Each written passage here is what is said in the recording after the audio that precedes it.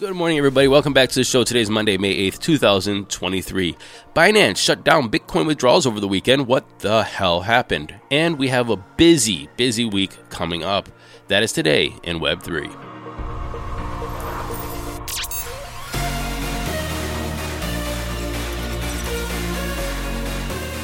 Happy Monday to all. If you were looking for that long-form podcast I promised you on Saturday, it did not come out. You probably noticed that.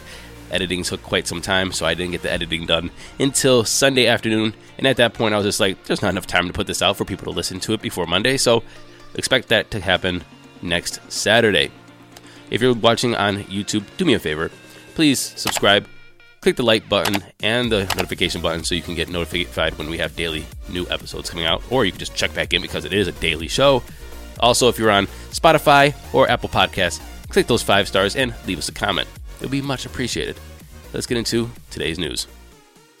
So just starting off, we're going to have a busy week. We're going to start off with the debt ceiling conversation. It's going to start happening later today and Tuesday. They're going to start having conversations within Congress. Jenny Yellen's already yelling at Congress to say, hey, let's get this done. Wednesday, we have the CPI inflation data. Thursday, we have the PPI inflation data. Thursday, we also have jobs claims. Friday, we have consumer sentiment data. We have the Fed making lots of statements this week, and this is the last big week of Q1 earnings reports from different companies. So we have a lot of news coming out, and honestly, just buckle up. If we have higher inflation, we have some of these jobs or PPI data just coming out that is not too good, we can have some major market fluctuations. Also, if we see inflation coming down or ticking down a little faster than we expect, then you can see a lot of gain. So just buckle up. And also, we have no clue what's happening with the debt ceiling, what statements are going to be made, what politicking and what kind of speeches or posturing they're going to make. So the markets are going to be a little bit rocky this week, I can expect.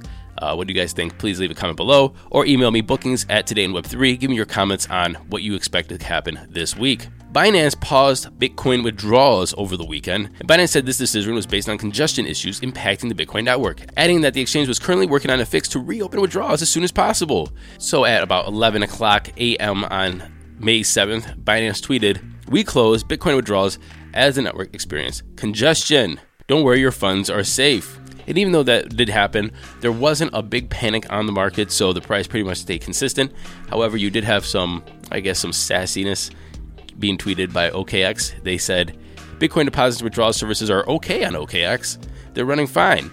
On-chain transaction fee is currently high, but our transactions are going through fine. Oh, pro tip, if you want to save a couple bucks, please use the Lightning Network.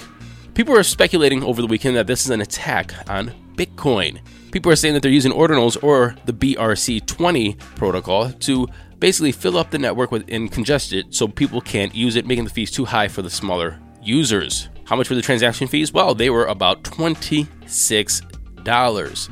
And again, nearly zero on the Lightning Network. So what does this mean? You're clogging up the network. Well, unconfirmed transactions that were just sitting on the Bitcoin network waiting to be confirmed hit a 14-year high, the highest ever in history, at 444,000, which is a lot of fours. Makes me wonder if it had anything to do with CZ always flashing 4 in his tweets. It has no relation, but why not start conspiracy theories now? And like I mentioned before, basically if you're choking the network, you're making Bitcoin unusable for smaller players. And now Bitcoiners are claiming that we're in the then they fight you stage. And that it's referring to the axiom, first they ignore you, then they laugh at you, then they attack you, then you win. So is this an attack? Who knows? Probably not. And even if it is, it doesn't really matter. Yes, you bog down the network and make it unusable for some people for a short amount of time. Of course, there's Lightning Network, and if you want to just put something through, pay a higher fee if you need to. If you're moving $1 million and you had to pay, $50, you'll be fine. But the fact is, if you want to carry on an attack like this for a long time, you're going to have a hell of a lot of money. So this is only temporary. Well, about an hour and some minutes after Binance stopped Bitcoin withdrawals on its platform, they resumed it. And Binance called the whole experience a learning opportunity. To prevent similar recurrences in the future, our fees have been adjusted, and we will continue to monitor the on-chain activity and adjust accordingly if needed, Binance tweeted. They also added, our team has been working on enabling Bitcoin Lightning Network withdrawals, which will help in such situations in the future. OKX, maybe we should thank you for pushing Binance the Lightning way. Do you know what a whistleblower reward is? Well, if you rat on somebody to the SEC and they recover funds, you can get up to 10 to 30% of everything that's recovered. Basically, you blow on somebody, you rat on somebody for doing illegal activities, and you can get paid for it. It's an incentive system. Well, apparently somebody snitched on somebody pretty damn big, because they're going to get paid out $279 million, which is the biggest of all time. Also, it's more than the whole total of whistleblower rewards for 2022. The interesting thing about this is, and this is what I don't understand, is how do you not find out that this is the person who snitched? Because here's the thing. If you are money laundering or doing illegal activity, selling drugs or whatever, the biggest thing that everybody tells you to do is or if you robbed a bank, don't show people that you have all kinds of money. And $200 million is very hard to hide. So eventually that new car is going to pop up, or you're not going to be working as much, or you just have a little less stress in your life. And people are going like, what changed, right? And so sooner or later, somebody's going to connect the dots and go, hey, that's the guy who's doing the illegal thing. It's only inevitable, right? Unless you move away. And even if you move away, how are you going to hide all this money, right? So in this one, it's a different thing. It's like you're a whistleblower. You're supposed to be anonymous. They're trying to keep it secret because the bad guys or the friends of the bad guys or the family of the bad guys are out there. They're going to be looking for somebody. And then all of a sudden, somebody who's probably connected to the bad guys just has a little bit different lifestyle. Like $279 million different lifestyle. I don't know how it works. I don't know how you keep it secret that this is not the person who just ratted on everybody. If anybody knows, send me an email. bookings@todayinweb3.com. I think that they have a huge program to give them the money, plus also keep them safe and change their identities and everything. I still don't know how that works, but let me know if you know. That's enough for me. Let's get into those crypto prices. Here comes the money. Here we go. Money talk. And the time is 9:52 a.m. Eastern Daylight Saving Time. Let's take a look at Sway and Pepe before we go into the top 10. Sway is down 11.5%.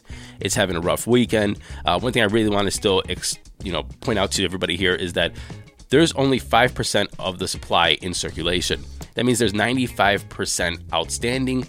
It's either locked up, not dropped, it's in a vault, it's not mined, it's staked, there's all kinds of things that there's tokens out there that can really dilute this whole market cap and this price if it ever goes into circulation.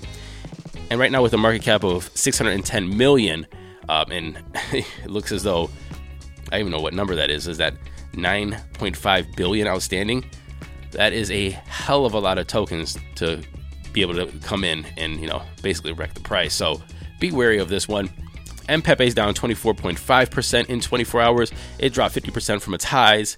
People are taking profits. There's a lot of slippage. There's not much liquidity. So you're basically destroying order books as soon as somebody or a whale or somebody with a hefty amount of tokens wants to start selling on markets. So this one it's interesting to see where this one's going to go. I don't know if you're going to see this one be a mainstay meme coin like a SHIB or a Doge. But again, this is brand new. It's risky. Again, all gambling. Let's take a look at those top 10. Bitcoin is down 3.8% in 24. It's at $27,892.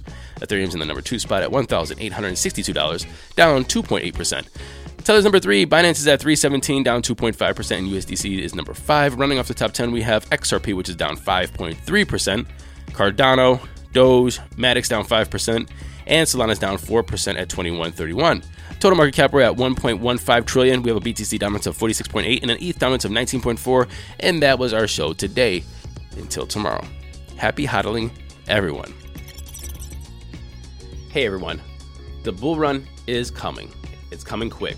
And you need to be up to date on everything that's happening in the Web3 space. So please, follow us on Twitter and like, subscribe, share these videos so we can keep you up to date daily on Web3 news.